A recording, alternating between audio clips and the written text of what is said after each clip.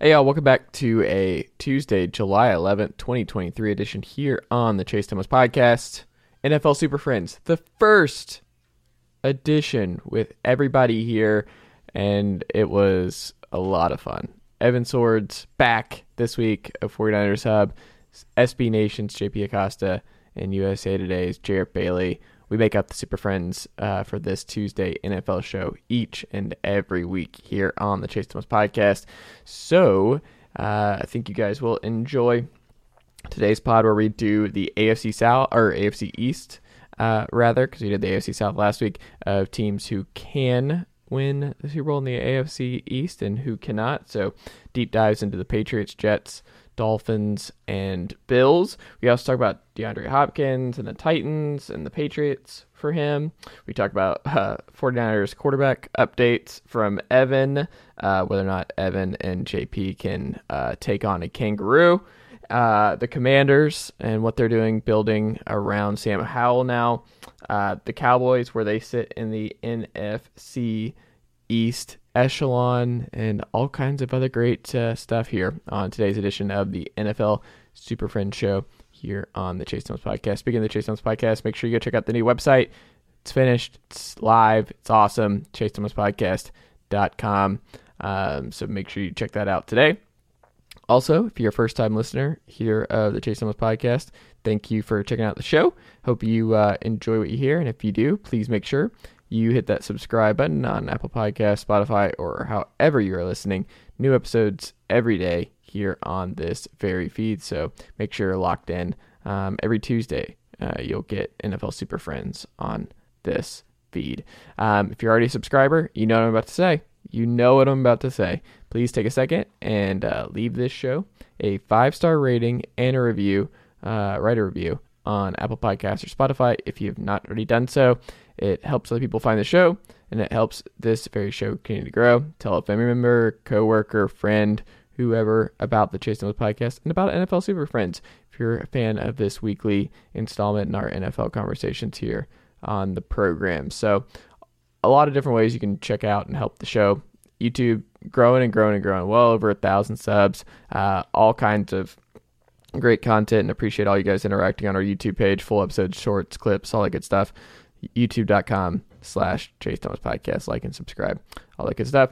And if you want to ask us a question for next week's NFL show here on the Chase Thomas Podcast, easy way to do so. Tweet at us at PodChaseThomas or email the program at ChaseThomasPodcast@gmail.com. All right, Uncle Darren, let's go. The Chase Thomas Podcast. My nephew needs me to record. See, I already hate it. I hate it.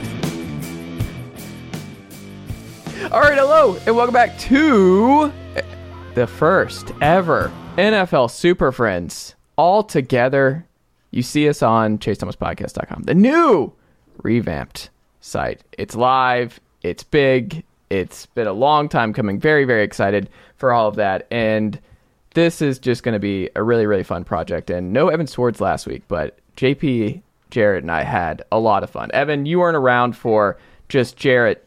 Jarrett was trying to nuke the pod right out of the gates here with some of these one-liners. He was on 1,000%. But this is going to be fun. This is a collection of a lot of my most favorite NFL media superstars, and all covering different teams, all different perspective, whether it's down in Florida, whether it's up there in Pittsburgh, whether it's way, way over there in Los Angeles, California. We all bring different NFL perspectives, and I think that's a good thing, and that's a positive thing. But around the room, Jarrett, good evening. How are you?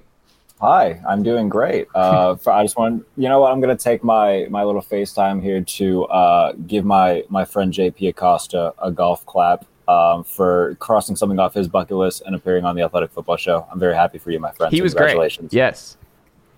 Thank you, guys. It's still kind of weird because I went and listened to it, and I never listen to myself on podcasts. So I'm like, I don't need to listen to myself. I heard myself say this stuff already. Right. But then when I was listening to it, I'm like, oh, that's me. That's pretty cool.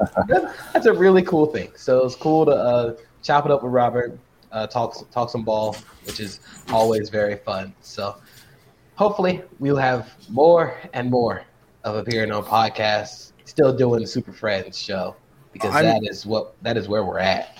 Yeah. I mean, JP, I don't know if you know this, but with the New York Times sports section completely removed, going on The Athletic is essentially like being on, the New York Times sports section. Really, it's the same thing at this point. I'm going to put what's in the New York Times in my bio. New York Times contributing podcast here. Yeah, JP New York Times Acosta. sports. So they can't even prove it anymore because it's not there.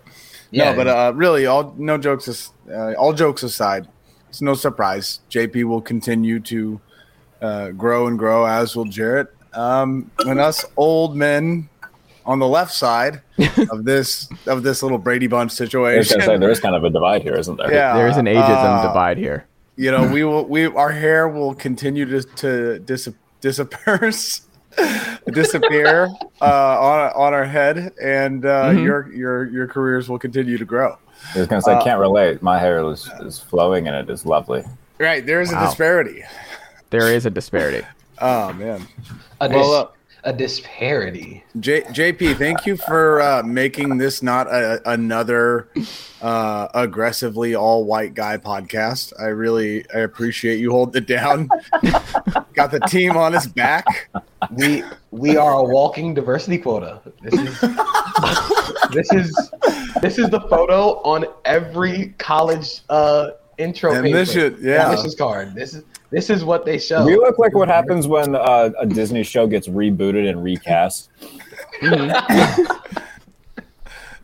100%. This is the cast of the new Harry Potter movies in about 10 years. Is he Ron Weasley? Does that make me Hermione?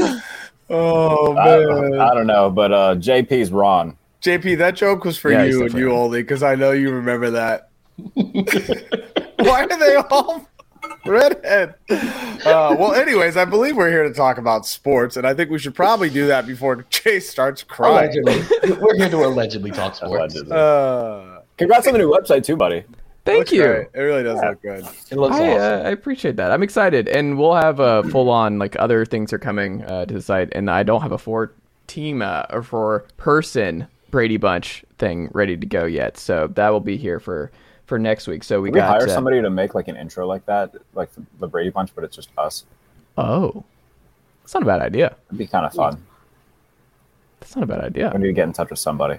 Yeah, I could do it. I could probably make that happen. That's not a bad idea. I was going to say, yeah, talk to your people at Blue Wire. I think that they might. I'm sure they have somebody. Listeners, if you have any proficiency in Adobe Premiere Pro, or that, Yeah, what's up? We are a grassroots organization. Yeah. we like getting all support we can from the people who support us. I can shoot one of my old professors a quick text. I think that he might be able to hook us up. there you go. Well, this is ostensibly an NFL podcast, but this is NL Super Friends, and it's a different kind of NFL podcast that I think nobody else is doing right now, and I think that's fun. It's a different kind of show, and very conversational, very, very fun, and nothing says more fun than Devontae Parker signing an extension with the New England Patriots. And JP, we'll start with you because you talked about this with Robert and D-Hop and New England and Tennessee and what ultimately happens here. With Devontae Parker locking up an extension in New England, with everything that is currently going on with New England, where they sit in the AFC East, and we'll get more into them on this very show, but if he ends up in Tennessee, why do you think that will end up being the case? Do you think it's just a money thing, or do you think there is real opportunity in that offense and what they might do this year? Or if you're him and he picks New England, is that New England's really going to try and go for it? New England's really maybe going to have a competent top 15-ish offensive DVOA type team. Where are you at in this regard? If he goes to Tennessee, is entirely for the money.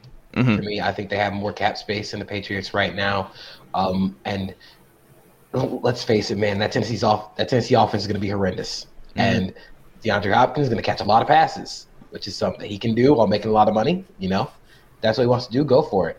But I think New England would be the best fit for him, even though they extended Devontae Parker, because DeAndre Hopkins is better than Devontae Parker in almost every way. And, DeAndre Hopkins can be kind of a outside end receiver. PFF charted him at 72% of his snaps on the outside, but he also played on the inside. He had almost 2 yards per route run. I think he's definitely not the same person he's definitely not the same player that he was a few years back. But if you're the Patriots and you want to give Mac Jones every opportunity to succeed, you want to insulate him with as much playmaking, protection, and play calling as possible, you go out and sign DeAndre Hopkins and say, hey, we're in the middle of an arms race in the AFC East. We do not want to fall behind, especially now with all three of the other AFC East teams having an answer at quarterback that looks really good. You got to do something. You got to figure something out to get the most out of Mac Jones. And adding DeAndre Hopkins would probably get the most out of Mac Jones. I wonder if how close is he to the Julio zone? Because we know what Julio was, and I watched him at the end in Atlanta, and I was like, he doesn't practice anymore. The snaps were going down tremendously. He was struggling to stay healthy, and Julio is just an all-time. I will always love everything about Julio Jones and what he did for Atlanta and all the joy he gave me as a player. But, is he close to that zone based on the last version you've seen of D-Hop in his current age? Well, it's tough because the last time we saw him, he didn't play the first 6 weeks of the season. Mm. And by the time he came back, Arizona was basically a train wreck, So I think like I said, he is not the player that he used to be, but he still wins in contested catch opportunities. So that'll help Mac Jones a lot. He can still create separation on the inside against smaller DBs, slower linebackers.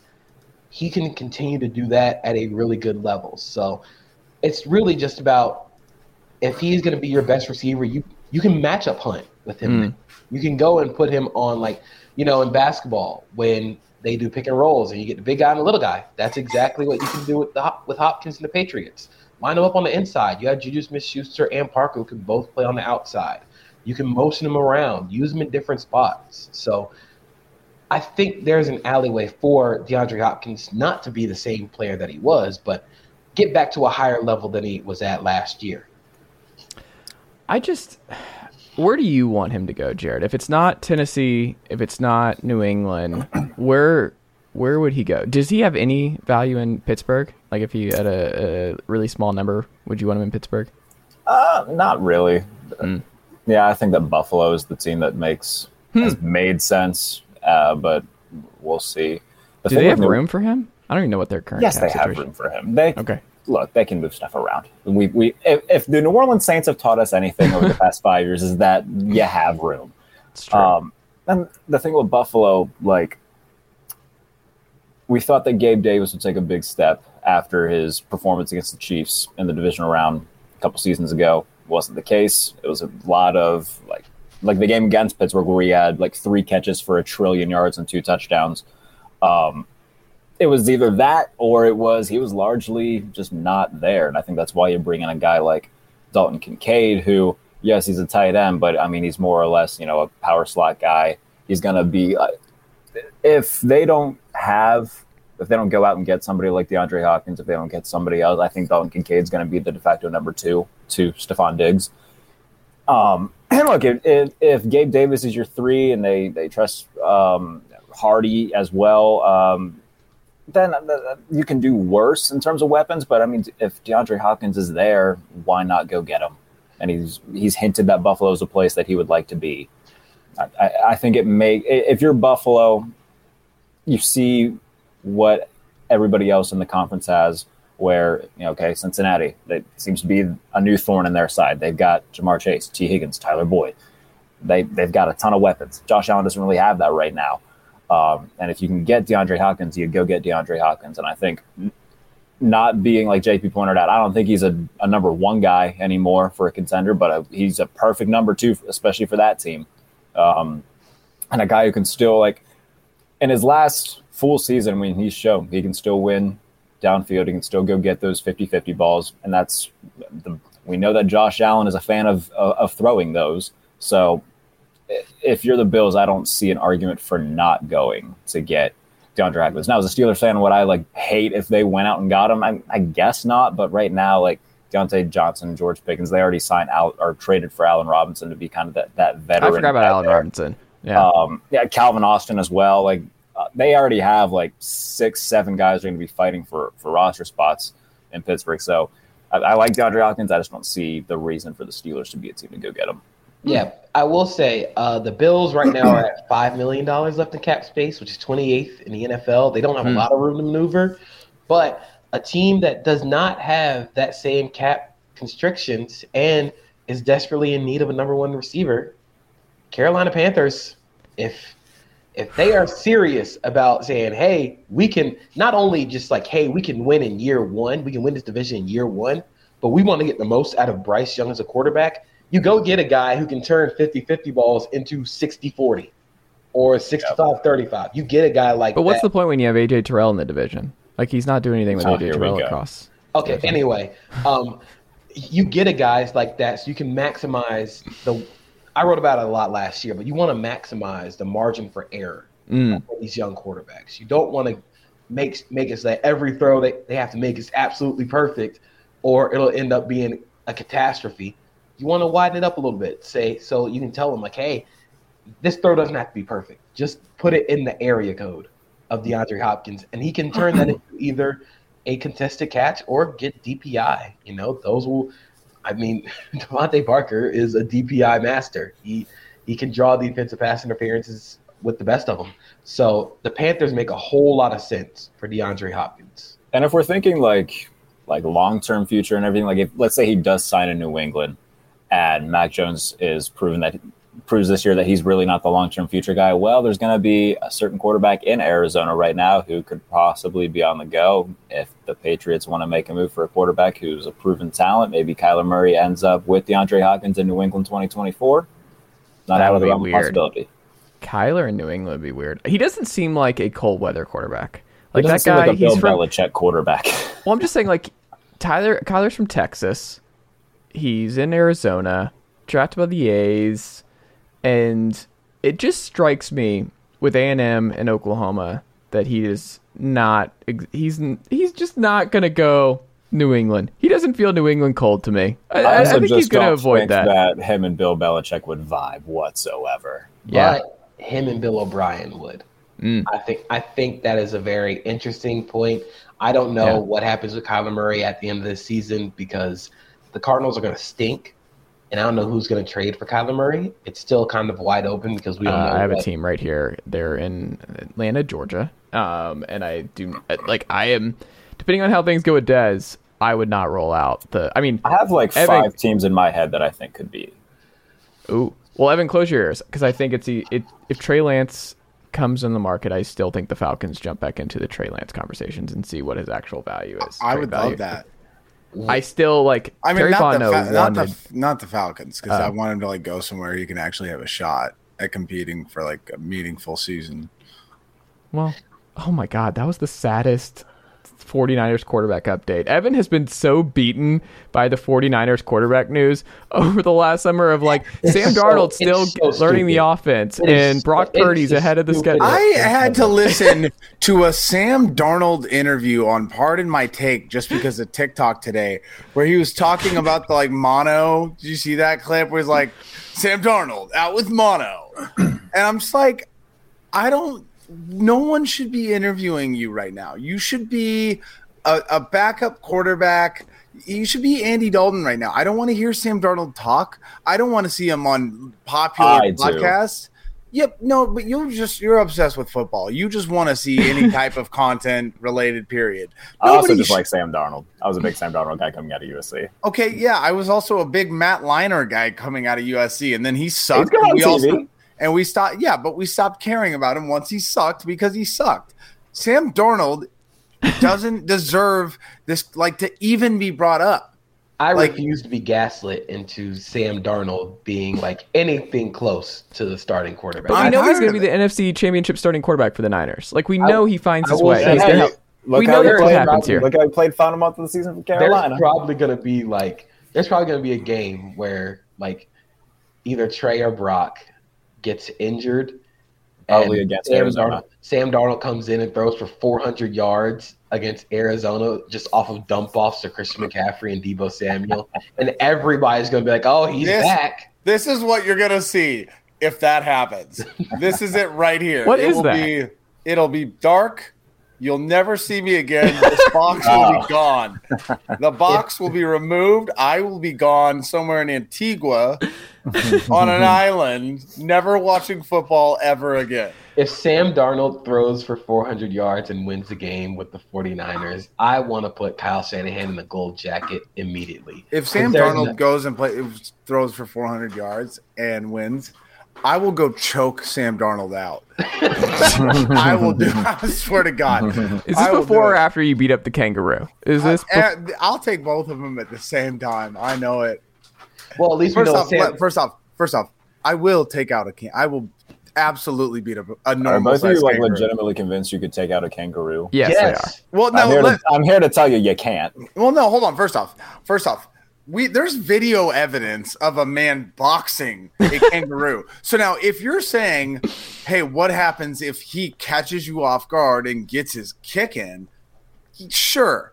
But, what if I catch him off guard? I'm a little agile. I feel like he can only go north to south. I think if I push him from the side, he's tipping over. That's Leonard Fournette. We're talking about Leonard Fournette. I'm also talking about a kangaroo. I'm talking about Leonard Fournette, but I am also talking about. Look, man, kangaroo. It's got the kick, but you're assuming that I'm just not going to move out the way of this kick, right? Like we know it's going to come. Yeah. What is it? What is it? Sideline to sideline. What if I keep running in circles? It's 3 cones. Keep trying to go in there. You know what I mean? Kangaroo's 3 cones. Give me that short subtle time, brother. I'm just saying. What if I give him a little Hesse, right? A little Hesse. Like, what's he gonna do? Bob and weave, body shots. I'm gonna rip some grass out of the ground and I'm gonna throw it up in the air on the left side and then I'm gonna punch him from the right. Pocket sand. I'm taking a backseat on this. Jarrett, you don't believe you can beat up a kangaroo, right? No, because I'm a sane human being. Hold on. What is the average size kangaroo? They've got to be huge. Kangaroos are tall. I feel like they're at least like 6'5". Yeah, I was thinking 6'5" too. Are you losing your mind? There's literally a video of a man. Kangaroo height. 6'6". 6'6". There you go. What? Okay, hold on. You're stepping into the octagon with a 6'6" kangaroo? Is that what you're doing? The bigger they are, the better it looks on the highlight tape. Oh, wow. Look, man. Are you trying to body slam the kangaroo, or are you going in are you just trying to trap him and bear hug him and then take him down? I'm putting the kangaroo in a rear naked choke. I'm not saying that there's no human that can fight. Like if Big Bill from AEW wanted to fight a kangaroo, I bet he could whip some kangaroo ass because he's 7 feet tall and he's built like a package of vacuum sealed sausages. Like he looks great. I don't know if either of you could. I'm beating a kangaroo's ass. I am kicking that kangaroo's ass. I'm looking at photos right now of kangaroos, and I'm not going to lie to you. There's a couple kangaroos on this Google search. Look, I've stood. Hold on. Now, let me get this out. I'm not an insane person. Okay, there are some that look really insane, and I am not going to fight. Just because you got muscles don't mean you can fight. I'm a perfect example of that. I have muscles and probably can't fight, but I will take a kangaroo to the ground. And when I get him on the ground, what is he going to work? What is he going to do? Use his arms? The only thing you got to worry about is the claws, maybe? Do they have claws? Yeah. I'm putting that son bitch in a rear naked choke. I'm choking a kangaroo out. I've stood next to JP Acosta. He is a rather he's what's the word that Kite Man uses in Harley Quinn? He is looming. He is a big muscular man. So, I mean, if I was a kangaroo, I'd probably watch my back, but I feel like I could probably still. I'm taking that kangaroo to Suplex City. See, I'm handling it like I'm handling prison. If I ever end up there, I'm hopping. You're hopping in the kangaroo's pouch. I'm hopping in the pouch. He's putting his hand in the pouch. He's like, I'm holding on to the pocket now. Prison's a whole different thing. I wouldn't survive prison. I would find. Chase is dipping into the magic bag of tools. Now, I don't feel like. What are you reaching in the pouch for? No, hold on now. Because pull out of the pouch.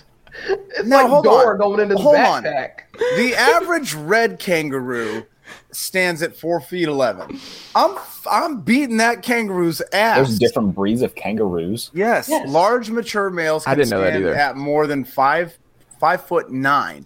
I'm beating that Okay, kangaroo's if you ass. come across a 5-foot kangaroo, then yeah, I like your odds. I mean, the largest confirmed red kangaroo, is 6'11". And I think huge. at that point, 7 foot tall, you're maybe too tall. I don't know, man. I don't, Chop him down. I don't think you're beating Greg Oden the kangaroo. Greg Oden you got know, bad knees. If that kangaroo got bad knees, that's where the Hesse's coming in. Exactly. That's where the Hesse. What's the 3-cone? Show me the 3-cone for this kangaroo. It's I not suppose moving. I walked right into that one. It's not moving laterally with me. He's not. He's absolutely not. Although, wait, listen. I don't want to lie. He's got the tail. It's like a balance situation. You know, you can lean back on the tail, right? It's like a third leg. I'm gonna swing that muff. Yeah, that's what I'm saying. You got to go for the leg and If tail. folks only happen to tune into the part where Sword says third leg and JP says, I'm going to swing that motherfucker, they're going to be very confused. Hey, Chase, this was a great idea. Getting all of us on a pod together. It was. It's your fault, man. This was literally your fault. This And started about Sam Darnold. This was somehow connected to Sam Darnold. listen, You bob man. and weave, and you can take out a kangaroo. Sam Darnold, big red kangaroo, they're all the same thing, really, if you think about it. They both have red hair. Right.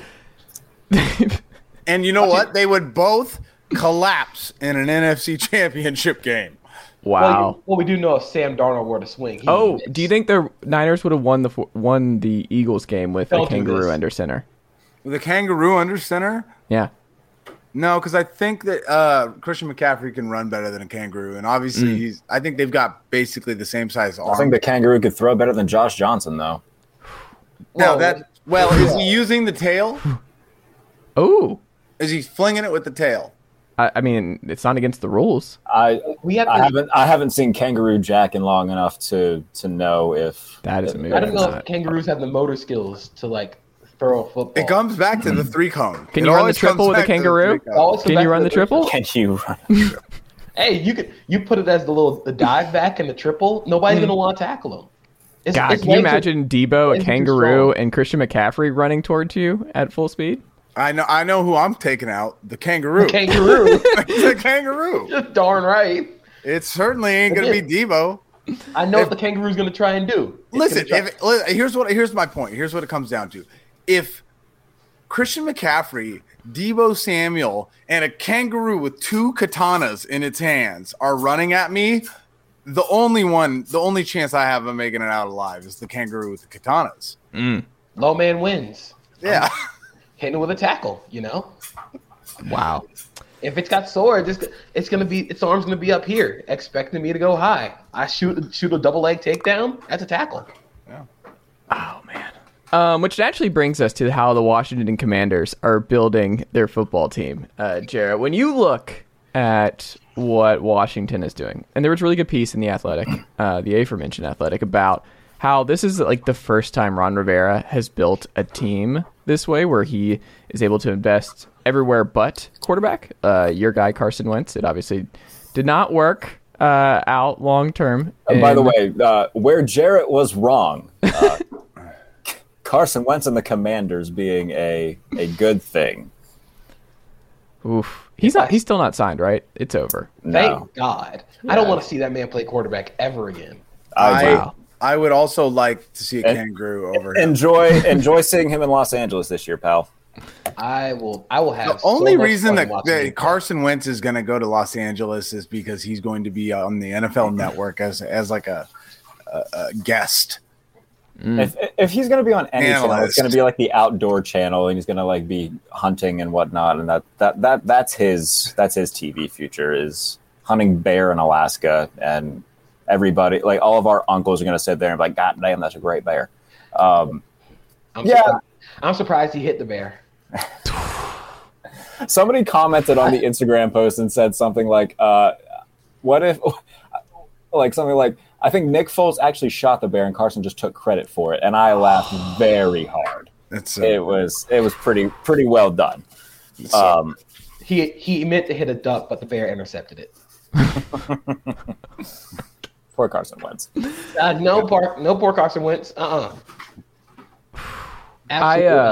But when you look at it, Jarrett, and how this team is now put together, they're betting on their first time in a long time. They have a cheap quarterback under center. They're actually going to hand the keys over to Sam Howell. We're going to see what that looks like. Late round pick, had a little bit of time last year. People forget 2 years ago he was the preseason number 1 quarterback prospect. Yep. Like, that is where he was getting the Matt Stafford comparisons everywhere you looked. Everybody wanted to compare Sam Howell to Matt Stafford, but then when you took the mask off, he was Joe Milton all along, as JP so accurately knows.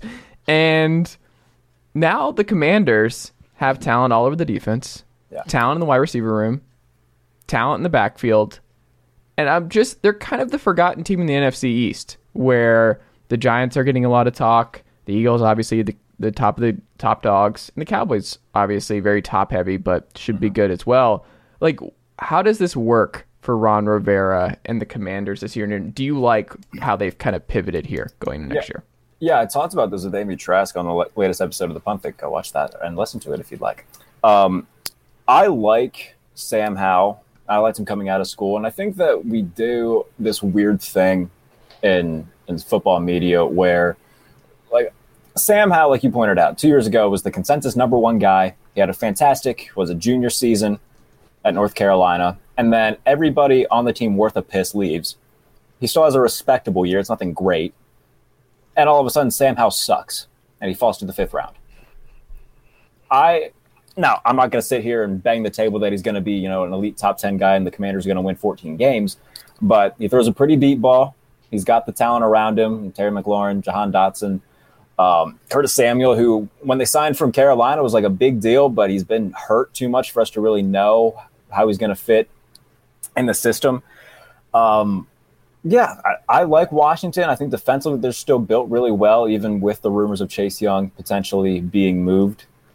They still have Deron Still Payne. Really weird, right? Like, I don't understand why. I don't understand that. Yeah, I mean, like, they didn't pick up the option and whatnot, so I think that they're just, unless he has like some insane year where he has 18 sacks and blows.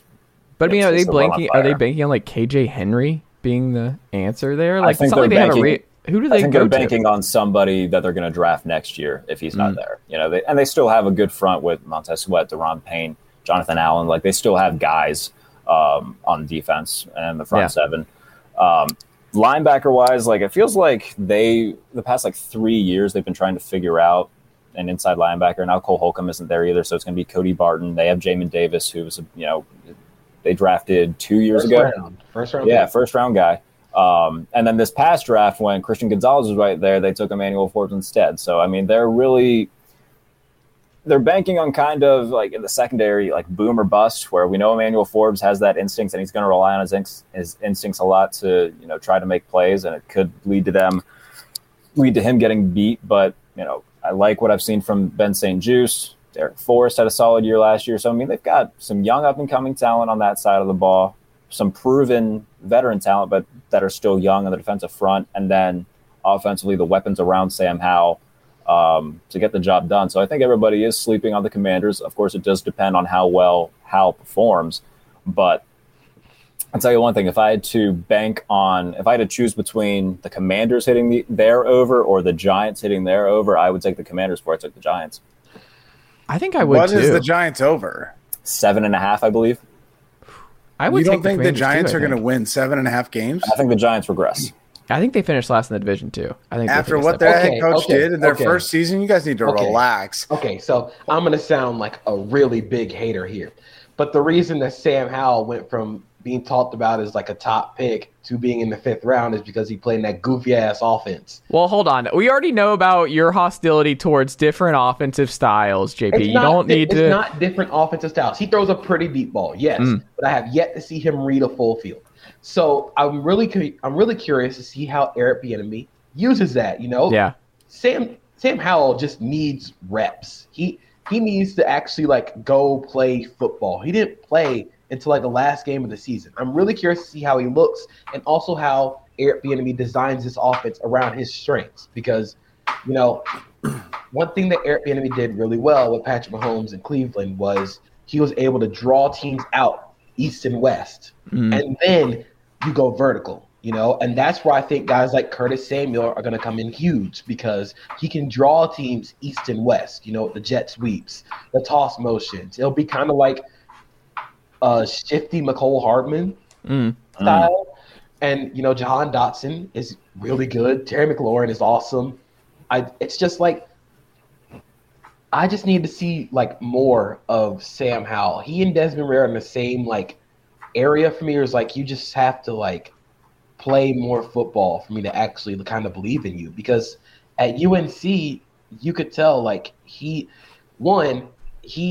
did not know how to read a full field.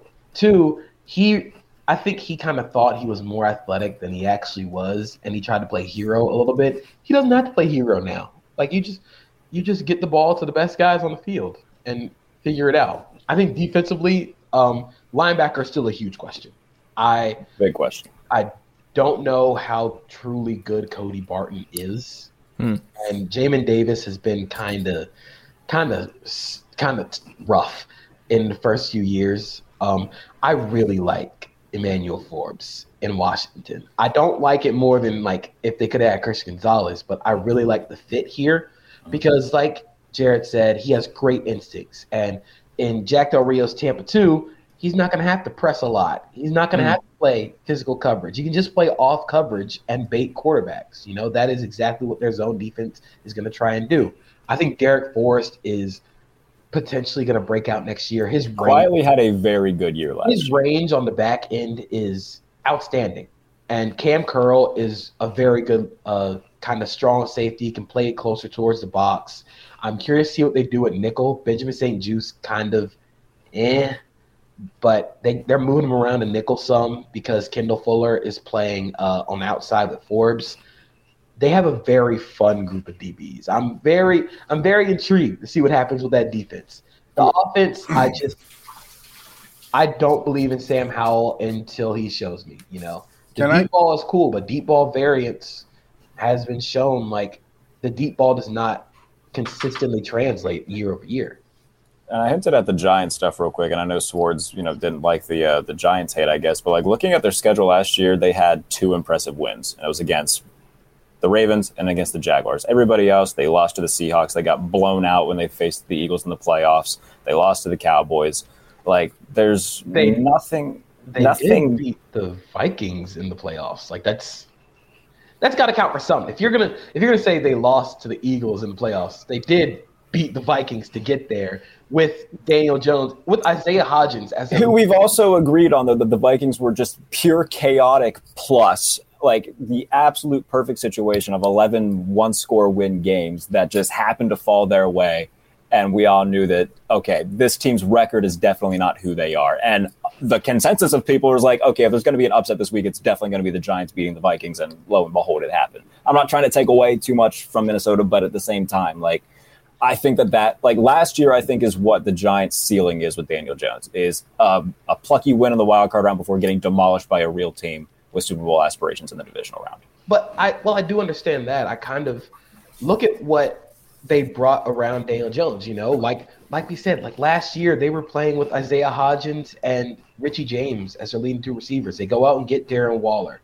You know, Darius Toney is a thief now, but they're going to have their guys healthy again, you know, and Saquon will hopefully be back, but if Brian Daboll and Mike Kafka can turn what they did last year into a playoff team, I have no reason to not believe that they can do the same thing this year with a better team. And the defense is going to be better because the defense was filled with a bunch of young guys. Kayvon Thibodeau is going to play out of his mind this year. Dexter Lawrence is an all-pro. And, you know, the secondary is going to come along. I think the secondary is going to come along as they go, but Wink Martindale had those guys playing really good. I struggle to see, like, them getting their under on that win total. I think they go over. I think they'll be competitive, and if they do go under, I don't think it's going to be a lot. I think they'll be, at best case scenario for me, they're 9 wins. Worst case scenario, they're like 6 wins. But let me run through their schedule real quick. Just rapid fire. They start off with the Cowboys at home, then they go to Arizona, to San Francisco, host the Seahawks, then they travel to Miami, to Buffalo, host Washington for the first time, host the Jets, travel to Vegas, travel to Dallas, travel to Washington, host New England, host Green Bay, to New Orleans, to Philadelphia, home for the Rams, home for the Eagles. There's a bunch of really good teams on that schedule. Yeah, and there's still a bunch of teams like the Packers who we don't know who they're going to be. You know, and you guys, it's the Commanders. Like, why did you just spend 10 minutes talking about the validity of a Washington Commanders season? Like, there's a path to them being 10-7. I think there's there a is path. too. Whoa. I think there is too. Whoa. I do not think there's a path. You guys need a reality check. I'm not saying it's going to happen. I think that there's a path that it could. Yeah. There's also a path that they win the Super Bowl. That doesn't mean it's. I don't know if there's. I don't think that there's a path for that. Yeah. Like I don't know. Sam Howell is a second-year quarterback that has decent weapons, maybe at best. Their defense is much better than their offense, and you have Ron Rivera, who has not been able to show that he can recreate what he used to do in a very long time. Everyone has all the respect in the world for Ron Rivera, and yet he keeps making terrible decisions with his team. Like that, they have. If you put that defense on a team with a reasonable coaching staff, they would maybe have one of the best defenses in the NFL, arguably right now, period. They are an embarrassment of talent wasted. I just wonder, for them to get to 10 wins, how good does Sam Howell have to be? Better than I mean they got to, what was it, 8 wins last year with Taylor Heineke for most of the season. That's so he true. has to be a little bit better than Taylor Heineke. And people forget they beat the Eagles in Monday Night Football. They sure did. Oh my god. Yeah, but you don't look at last season and what they did and go, "Oh, that's normal or repeatable." I mean, they were on pace to be a playoff team at one point. That's what I'm saying. I think they're a high floor team. I think they're a low ceiling, high floor. Yes. And by the way, Washington defense last year 9th in defensive DVOA. So I mean, they were already one of the best defenses in football last year. Yeah. I gotta see it with Sam Howell. I don't know how good he has to be for them to actually be competitive, because we haven't seen him at all. Yeah. I would like to see how good he actually is in an NFL offense, before, actually having to make actual reads before I make any judgment about the Commanders getting to 10 wins, because until we actually see what the quarterback looks like, they are firmly the 4th best team in that division. Washington also 28th in offensive DVOA last year. I think getting Bieniemy in there, I think having Bieniemy at least raises that. And if Sam Howell is equally as good as Taylor Heineke, or just a little bit better, which I think he'll be, I think that obviously the ceiling for Howell is probably higher than that of Heineke. I think that there is definitely a path where they're in the wild card hunt. I'm not saying it's 100% going to happen. What is your percentage chance that they have a better season than the Giants? Oh, I would say 60%. I think Chase is a little bit higher on them than me. I'd say it's probably 50-50.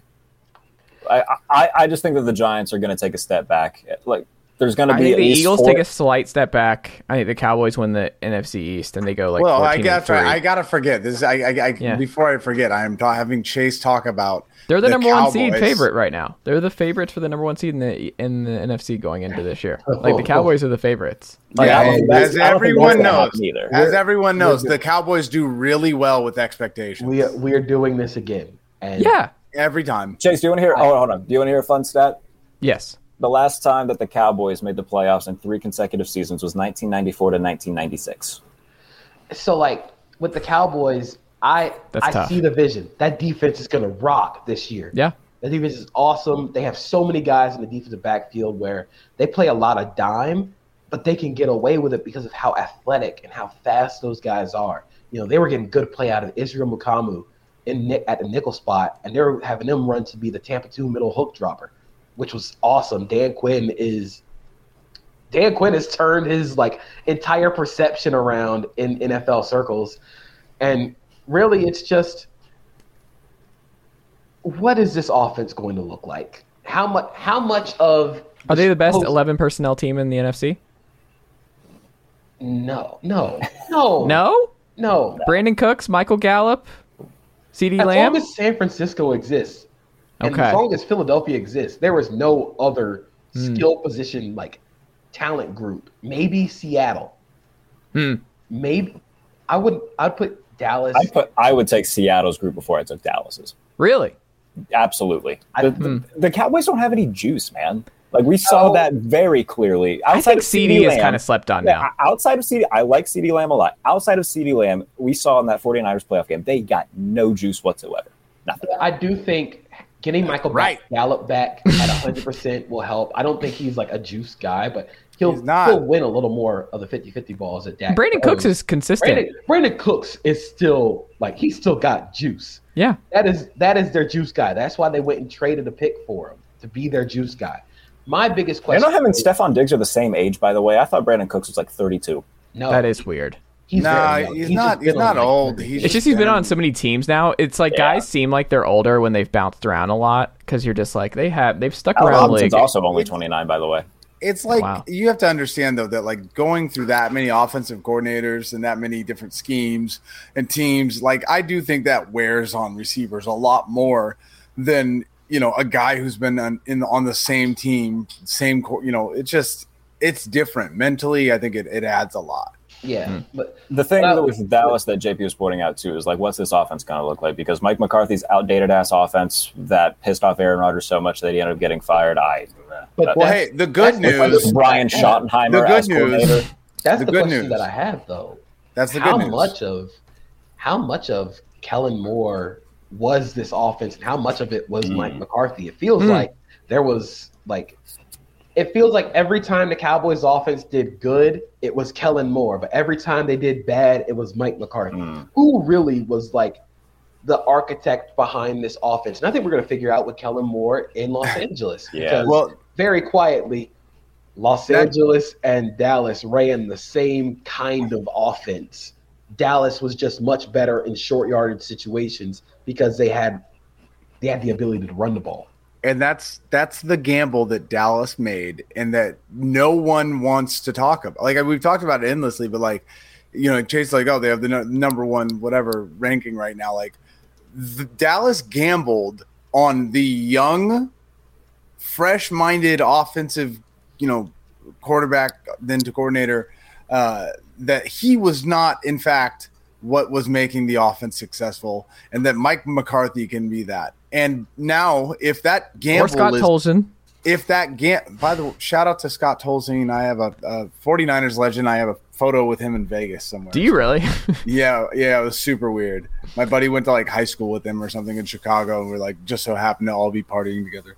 I thought you like pointed him out. You're like, Scott. No, he's like, no, what? my buddy was like, "You're a Niners fan, right? Come here, Scott." Whatever. I was like, "Was Harbaugh awesome?" He's like, "Dude, he's so cool." No, but like they gambled on that they can recreate what they did last year, and now if that gamble goes wrong, they have one of the worst offensive minds that any like statistically one of the worst. Schottenheimer is terrible.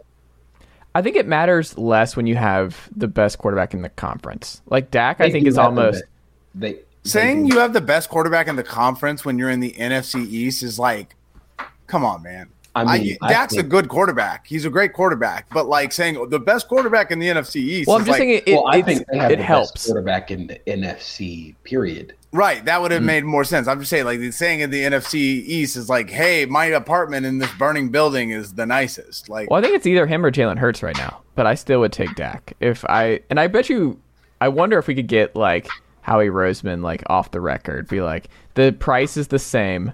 You can flip Dak for Jalen right now. Would you do it? I wonder what he would do. I don't think many people would. You are always going to take youth. Jalen is also like. What he did from year 1 to year 2 is a big improvement. So you obviously want to keep seeing what happens. Dak has literally been in some of the best, like he's had some of the best offensive lines. He's had really great receivers. He's had a lot of great things. Not that Jalen Hurts doesn't, but you obviously want to see what the trajectory is of Jalen Hurts. I mean, he completed 70% of his passes, 37 TDs, 10 picks, 4,500 yards in 2021. Like, I don't know if Jalen's never touching that. Jalen's not touching that. Oh, I don't think Jalen will never have to. So here's the thing with Jalen, though. Jalen and Dak play two completely different styles. This is also true. So what Dak does throwing the ball, like that value can just be maximized by Jalen being as good of a rusher as he is. That's really what makes the Eagles offense go outside of having the best offensive line in football. Jalen Hurts' ability to run the ball, forcing defenses into conflicts. That's basically how they beat the 49ers defense last year. They had the 49ers in a conflict because of the RPOs and Jalen's run game, and then they just run zone away at Javon Kinlaw, who couldn't get off a block to save his life. But I think Dak Prescott is very much we're going to Tony Romo Dak Prescott, and I don't like it at all. Do you know who his numbers are the closest to his first 3 years in the NFL on Pro Football References? Tony Romo. No. Who is it? Hold on, let me look at them and see if I can think of something. Who is it? Is it a recent quarterback?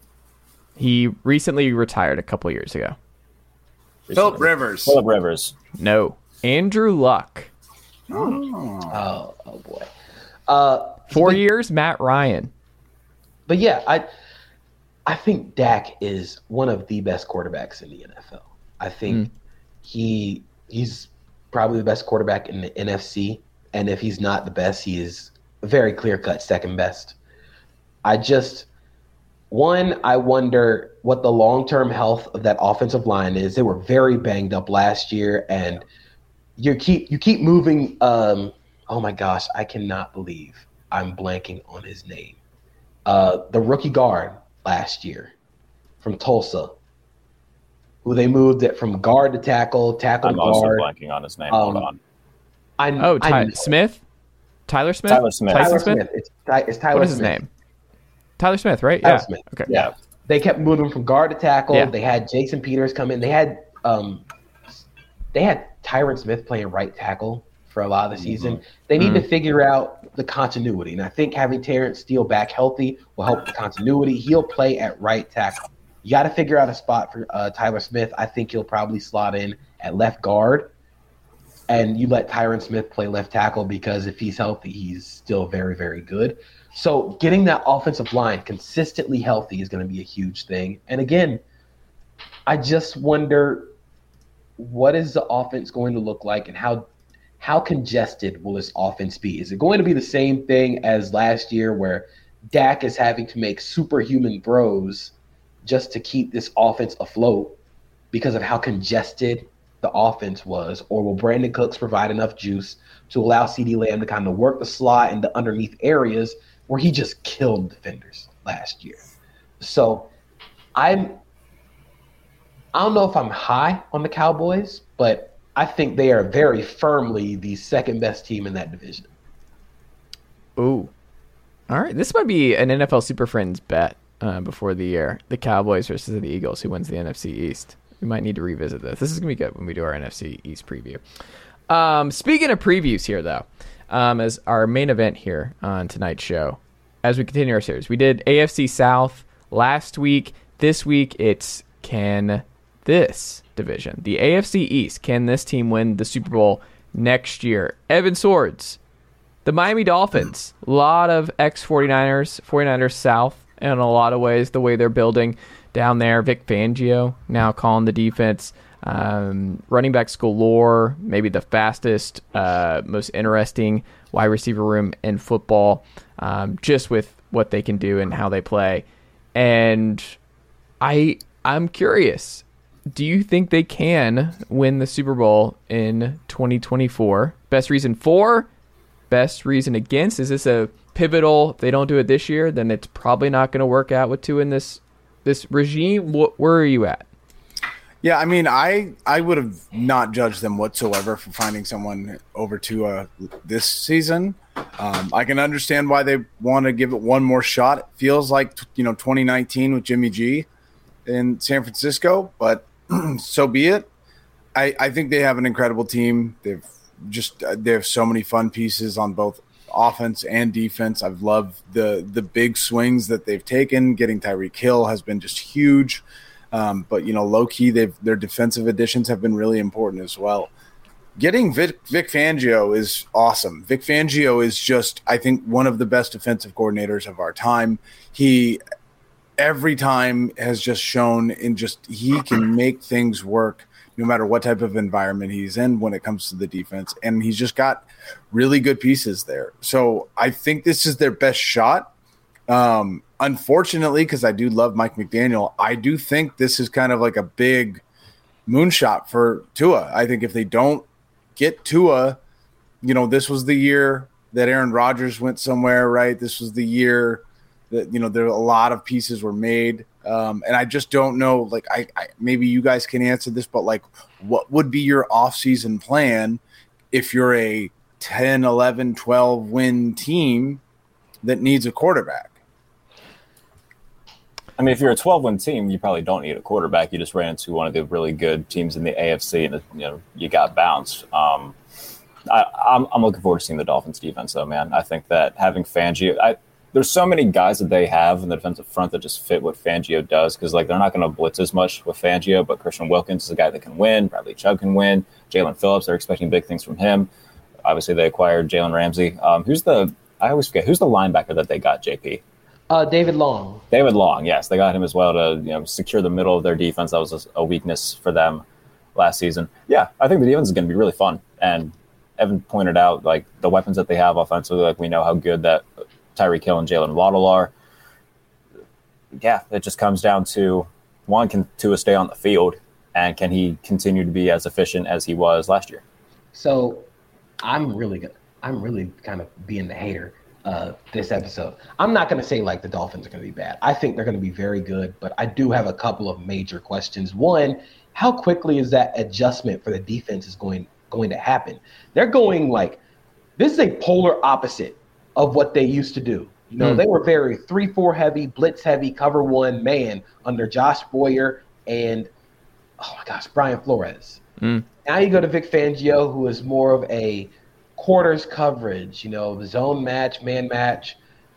I wonder how quickly that adjustment is going to take in like real time, especially along the defensive line, because those body types up front are more gap penetrators than gap controllers. I think Jalen Phillips is going to wreck shit this year off the edge.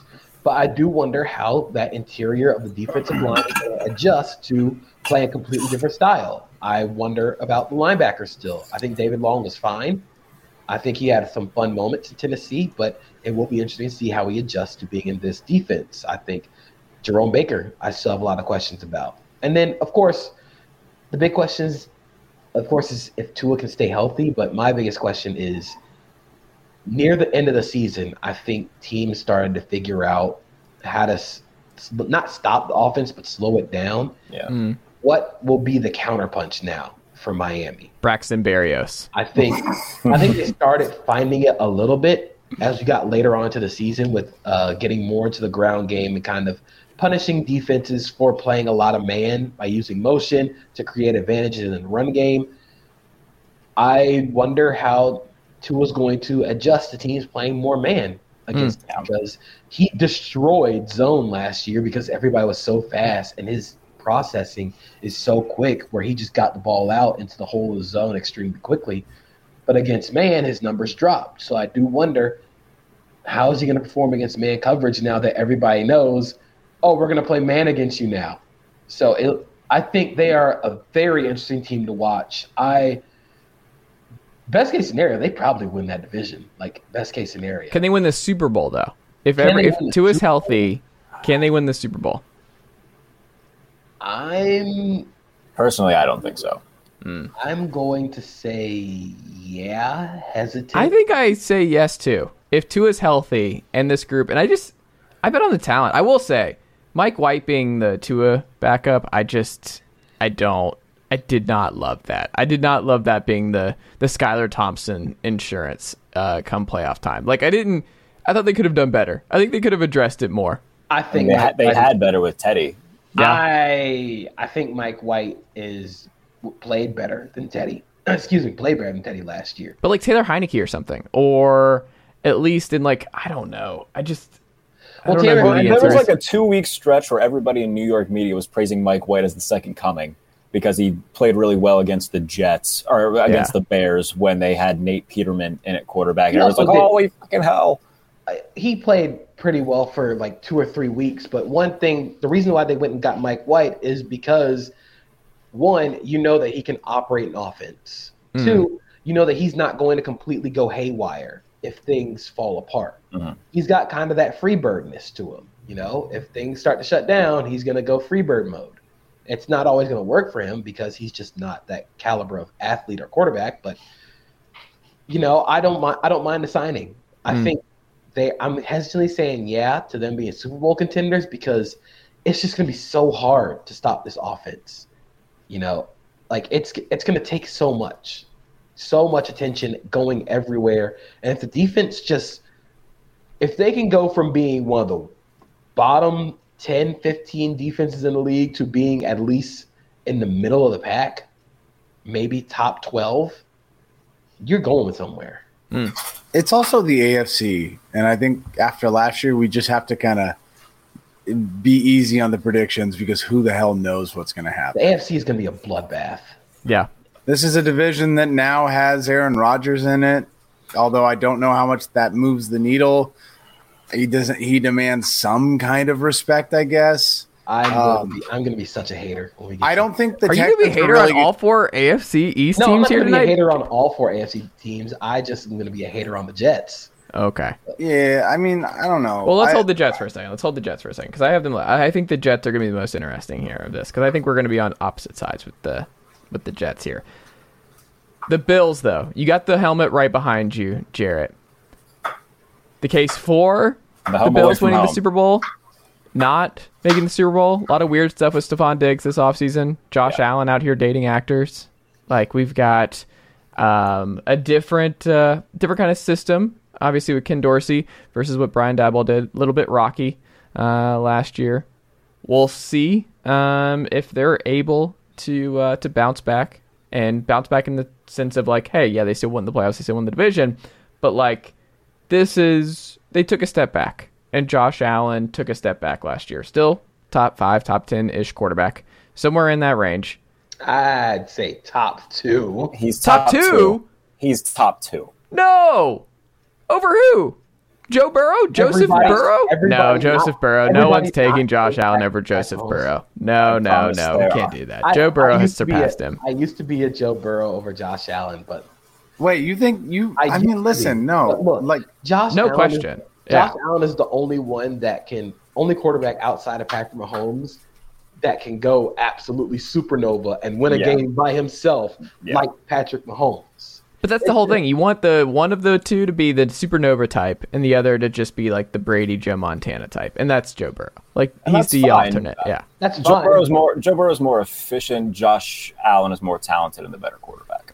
Ooh, yeah. It's just Josh Allen's way more exciting. It's just the thing with Josh Allen, and I guess This is hurting my feelings. My thing with the Bills. Actually, I'll let Jarrett go before I get to my my little hating segment on the Bills, I guess. I cannot believe he's going negative on all the AFC East teams. One of the best divisions in football. He's out on everybody. Jarrett, go.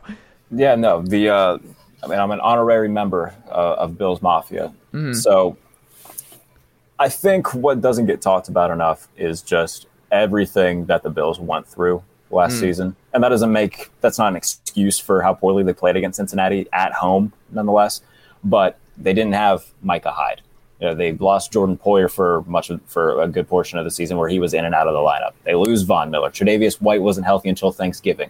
Like, roster-wise, when they're healthy, you look at all the talent they have on that side of the ball, all of their best players missed some time. And they were never healthy all at the same time. They bring in Leonard Floyd as well to shore up this pass rush that desperately needs something outside of Von Miller, because we've seen, Greg Rousseau, he's a guy.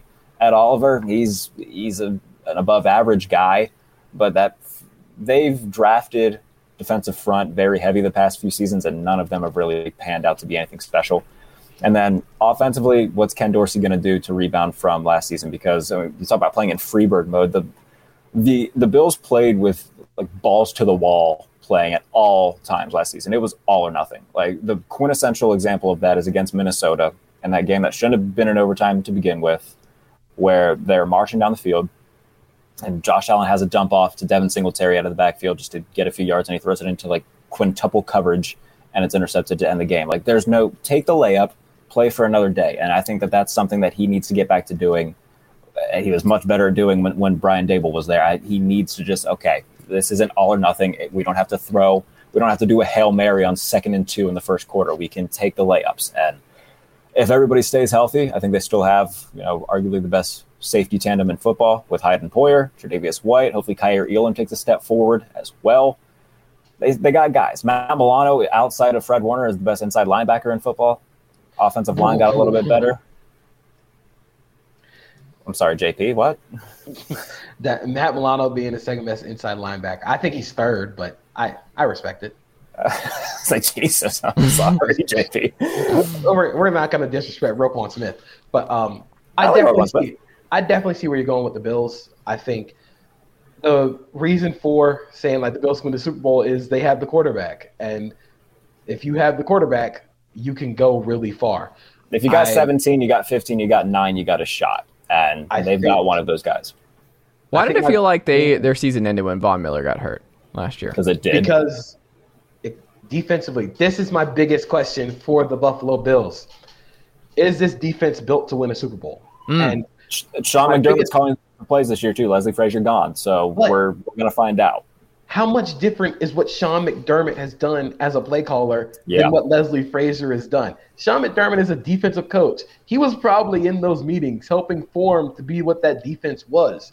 That defense, one, lacked pass rush. Of course, losing Von Miller hurts. But going from – if you're 33-year-old Von Miller away from being a non-factor in pass rush department, that's probably a problem. I think Leonard Floyd's going to help out, but they need A.J. Epineza and Boogie Basham to actually live up to the first and second round picks that they use on them consecutively. I mean, hey, there's a Washington Commanders pass rusher who is available via trade reportedly. Buffalo Bills trade for Chase Young. I think that would be a very smart move for Brandon Beane.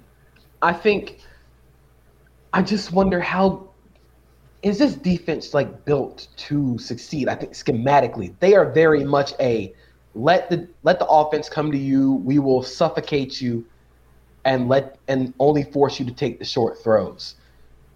But when it gets down into the playoffs, it's very much sounding like can they do it in a cold, rainy night in Stoke. They kind of got blown off the ball in the run game by the Cincinnati offensive line, which up until the Cincinnati offensive line playing some backups as well. Like they got manhandled. They were banged up and they got manhandled. So I just wonder, one, is this defense actually going to show up?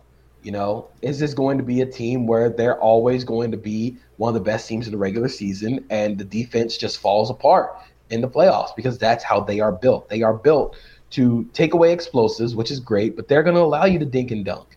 And if you allow them to play dink and dunk, there are teams that can beat you playing dink and dunk. The Chiefs are a great example of that. That's the team they're going to be competing with.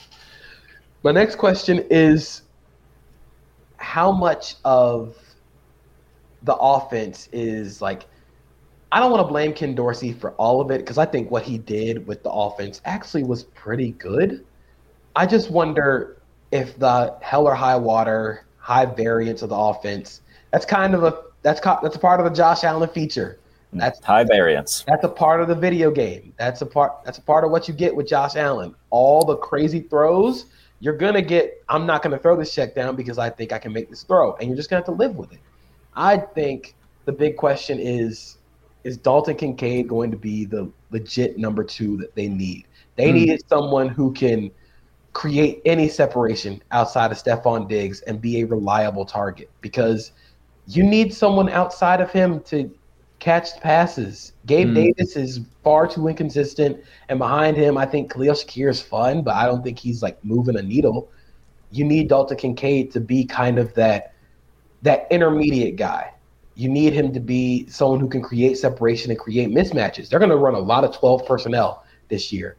I think that is where the NFL is going to go. 12 personnel is back, baby. 12 and 21 personnel. Offense is getting bigger. Defense is getting bigger. We are moving back to 2000. Arthur Smith, just an innovator all across the board. Sure, I'll give you that. I think Arthur Smith is great. But I wonder what this defense is going to look like, and is this defense reached its limit? That's all fair questions. Evan, to put my final touches on it, can they win the Super Bowl? Yes. There you go. JP, can they win the Super Bowl? Yes. I think I say yes too. Evan, do you think the Bills can win the Super Bowl this year? Yeah, I mean they've been so consistently good and done a lot of things the right way, and even when they slipped up last year a little bit, they really, they're a dominant team. They're one of those teams where you're like every year they're like they could have won the Super Bowl. They should have won the Super Bowl. So I'm not going to take them out of that conversation. But there's just the top heavy teams right now are so like I don't know if it's every year in the NFL and it just seems like a moment right now. But like the teams that you put on a list right now that you could think rationally could win a Super Bowl is pretty impressive, and it's really hard to pick one.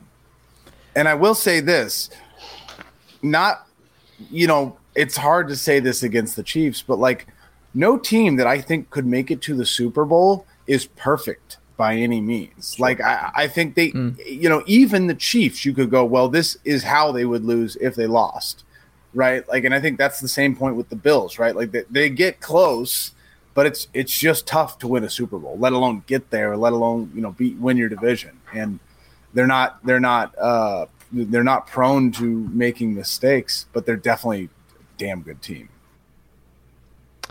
I like it. The Jets, Evan. Aaron Rodgers enters the fold.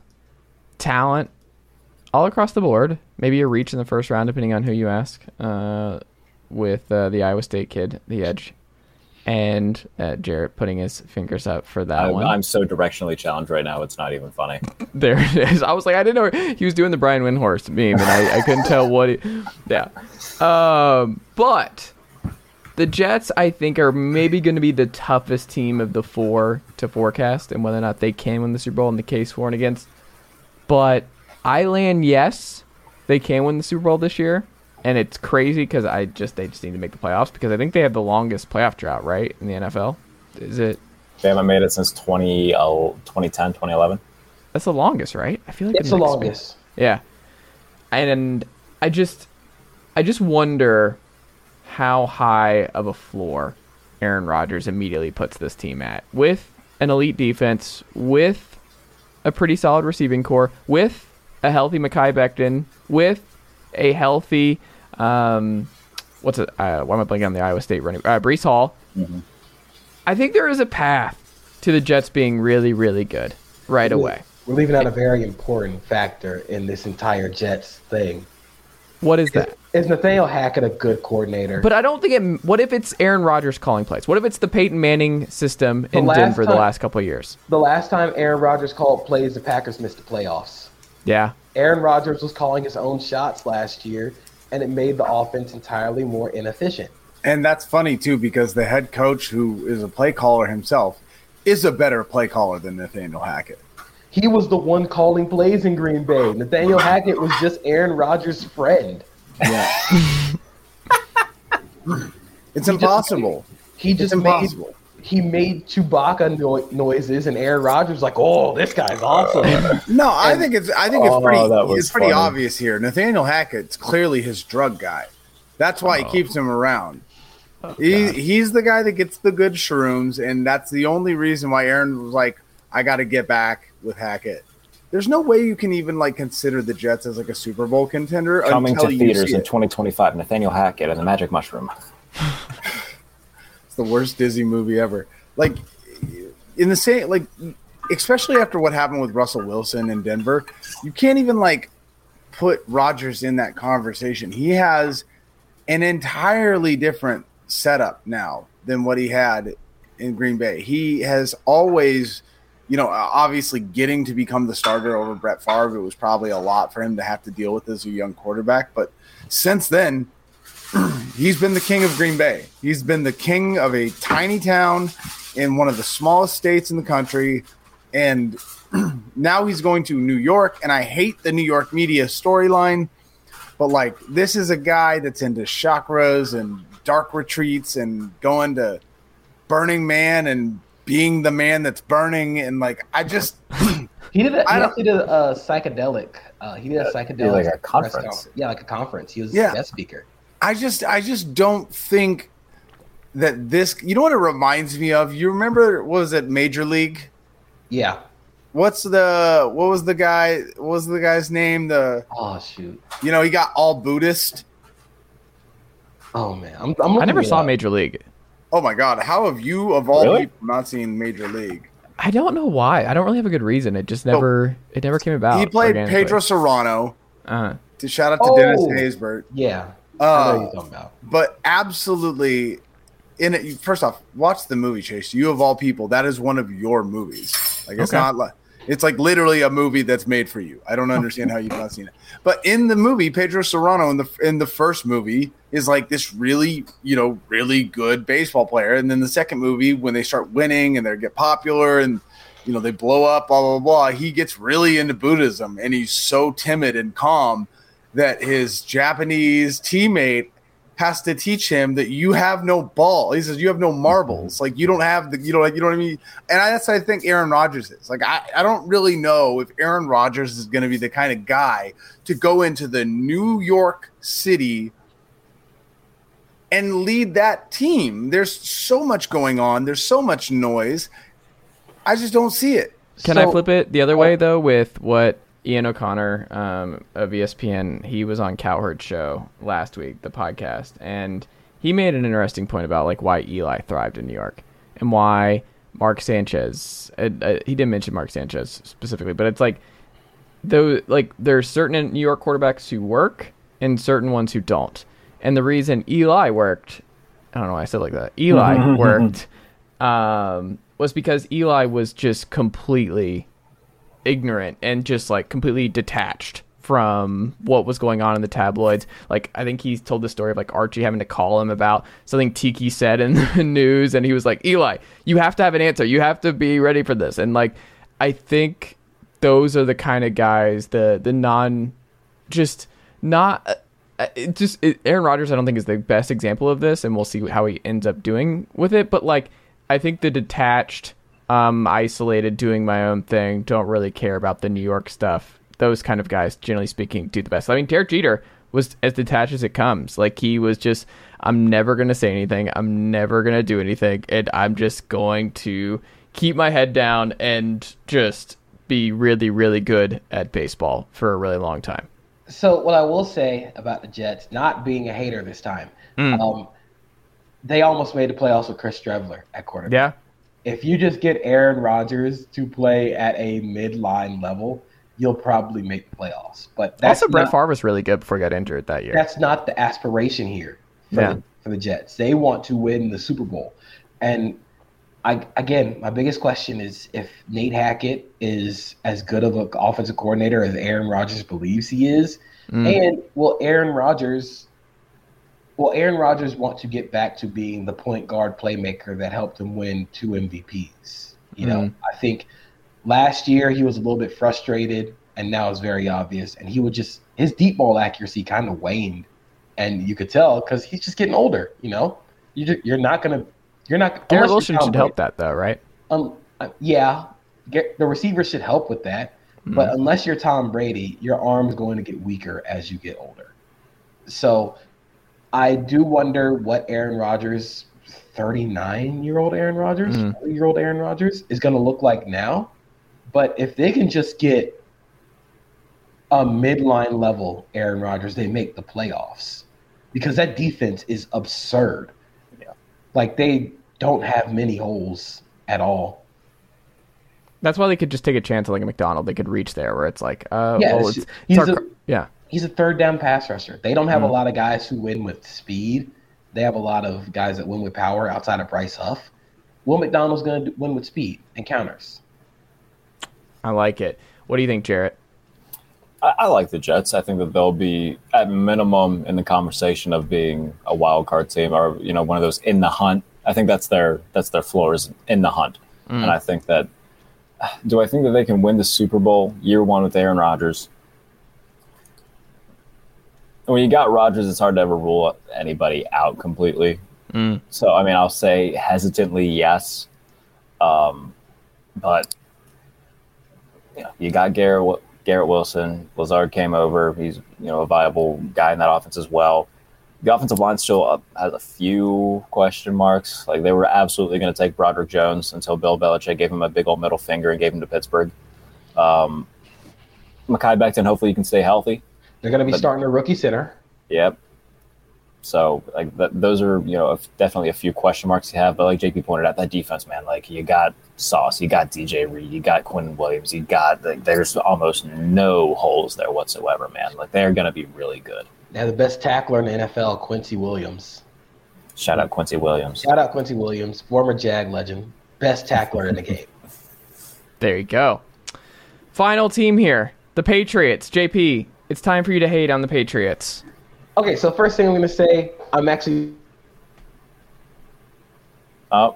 The reason they make We're Super never Bowl going to know. There he is. The reason they make Super Bowl is that offense gets back to, or just gets to at least a above average level. The defense last year finished third in DVOA. Like, that defense is still absolutely phenomenal.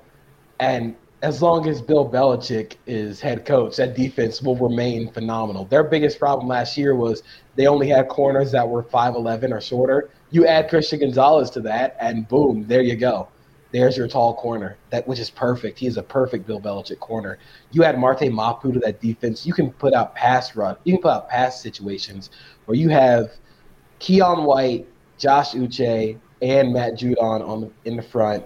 You can have Marte Mapu playing linebacker, and Kyle Duggar, who is very quietly one of the best safeties in the league. He is awesome to watch because he just does everything. That defense is going to once again be phenomenal. The question is, can Bill O'Brien get some more confidence into Mac Jones? I think Mac Jones needs to get a little bit of his swagger back, because I think he did struggle last year, but so much of being a young quarterback has to do with the environment that you're in. We saw it with Tua. The environment that he was in before Mike McDaniel was not great. You put him in a better environment with a better person who actually knows what to do and is a functioning adult who knows how to run an NFL offense. You saw what happens. I think Bill O'Brien is a functioning adult who knows how to run an NFL offense, which is a major step up from where they were last year. I think the offense just I think they need to get to a higher level than say the Jets, because the quarterback is a lot better. But if you can get the most out of Mac Jones, you can make the playoffs with this team, because that defense is amazing. But that's the biggest question. The reason they won't win the Super Bowl is Mac Jones just ain't it. That's really the big question here. Was last year more of a blip because of the coordinator, or was it the sign of a downward trend? Coming into the draft that Mac Jones was drafted in, I thought at his best he would be kind of a Kirk plus, or maybe like a Kirk light. I don't think he's Kirk heavy. I think he's more of a Kirk or a Kirk light. Mm-hmm. I don't know how much you can win with a Kirk light, So unless I also think it's O'Brien, hard to lose a lot with a Kirk light. That's the thing. It is. It's very hard to lose with a Kirk light, because Kirk Cousins is always going to win you 7 games. Yeah. He is, I think, in his entire career, he has never lost, I don't think he's ever, lost double-digit games. That's something Evan gets to look forward to when he's quarterbacking his 49ers next year. But it's going to happen. Just begrudgingly accepting the fate. Yeah. I just wonder, is what Mac Jones was last year, is that a concerning trend? Yeah. Is the confidence gone? And that's the first thing Bill O'Brien needs to do.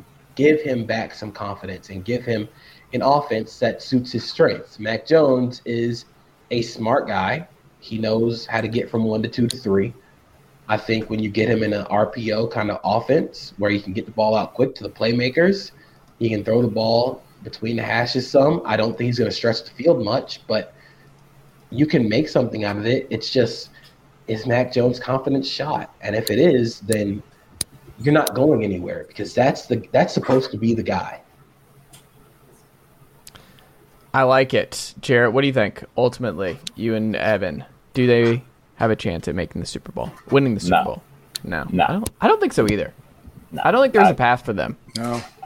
You look at that conference and all the quarterback talent and the rosters that are there. Like, I'm not taking – I'll give JP the credit of the defense is going to be good. It was good last year and everything like that. JP and I did a power ranking show not that long ago, and I said the Patriots were like 25th, and almost punched me through the screen. Like, I get that the defense is good.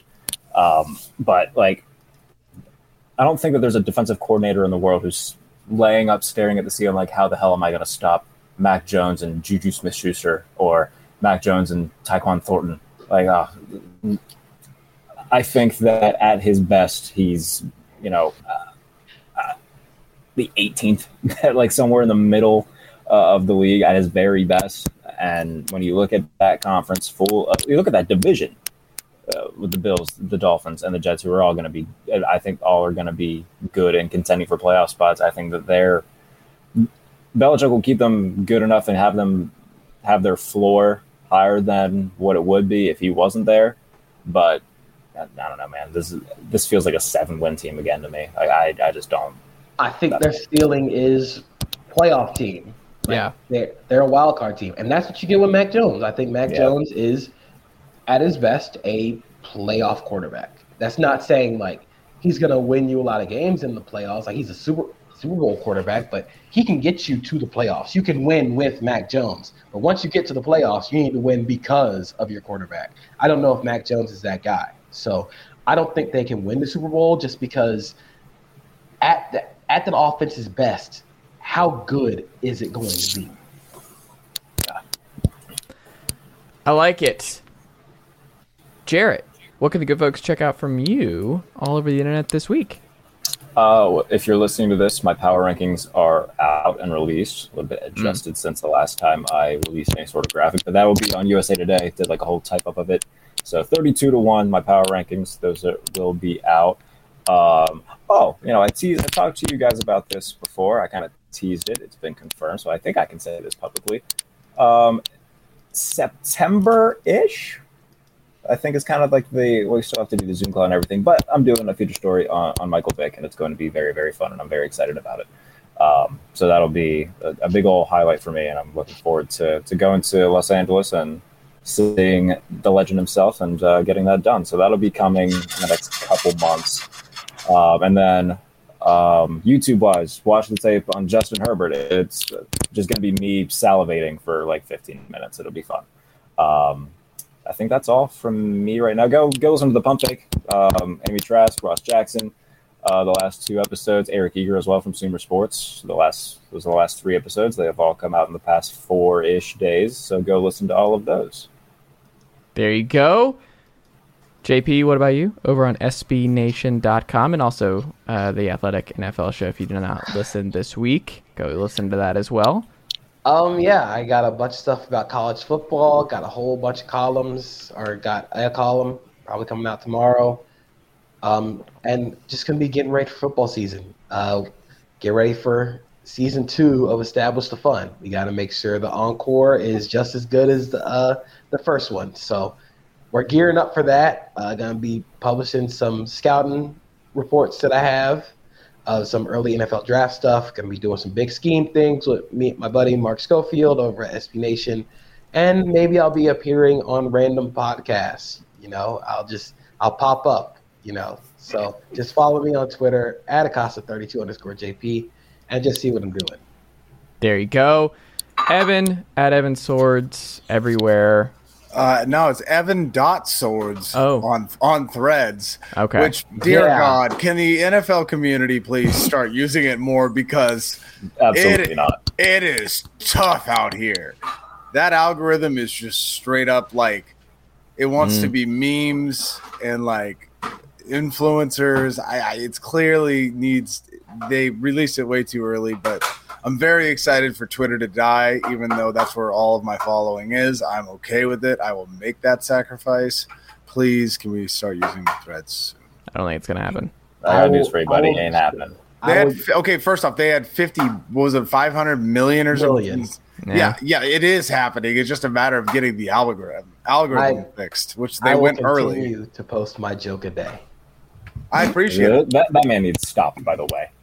By the way, JP, stop JP Acosta. It's day 4 or whatever, and I woke up this morning and I'm like, good morning, fam. Let's get this thread. It was such a fun thing the second and first day, and now I'm just like, I'm already over the app. I post that joke and then I'm just off the app. I just want there to be a place that we could talk about sports and maybe the occasional nerd shit. It's called Twitter. Without there being Nazis.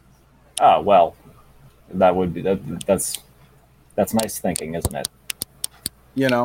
So we'll see. Other than that, check out these beautiful men and all of their content because I'm lazy. This is what you're gonna get. You're not lazy. You're out here. You spend more time out. You're getting shots poured. You're doing shots with your buddies. You're just on out at the pool, and your girlfriend's giving you shots. And I'm just I'm hurting for Evan. I'm just I know what's gonna happen on Sunday. They were pouring Don. They were pouring Don Julio 1942 tequila in my mouth. At a pool party. Thank you very much. Not shots. That's basically a shot. Out of the bottle. Okay. Of 1942. You're right. And as you can tell, I am a tired old man.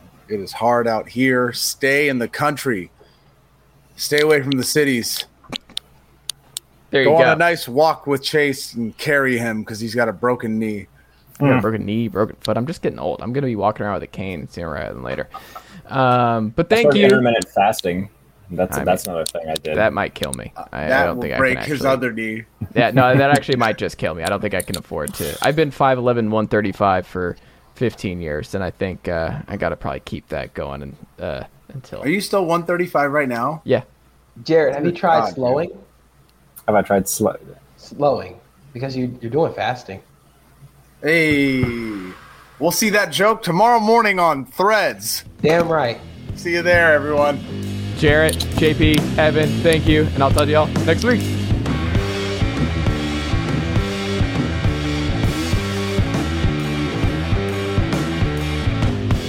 Nicely done, nephew. Chase Thomas Podcast. Hell yeah. Botox Cosmetic, out of botulinum toxin A, FDA approved for over 20 years. So, talk to your specialist to see if Botox Cosmetic is right for you. For full prescribing information, including boxed warning, visit BotoxCosmetic.com or call 877-351-0300. Remember to ask for Botox Cosmetic by name. To see for yourself and learn more, visit BotoxCosmetic.com. That's BotoxCosmetic.com.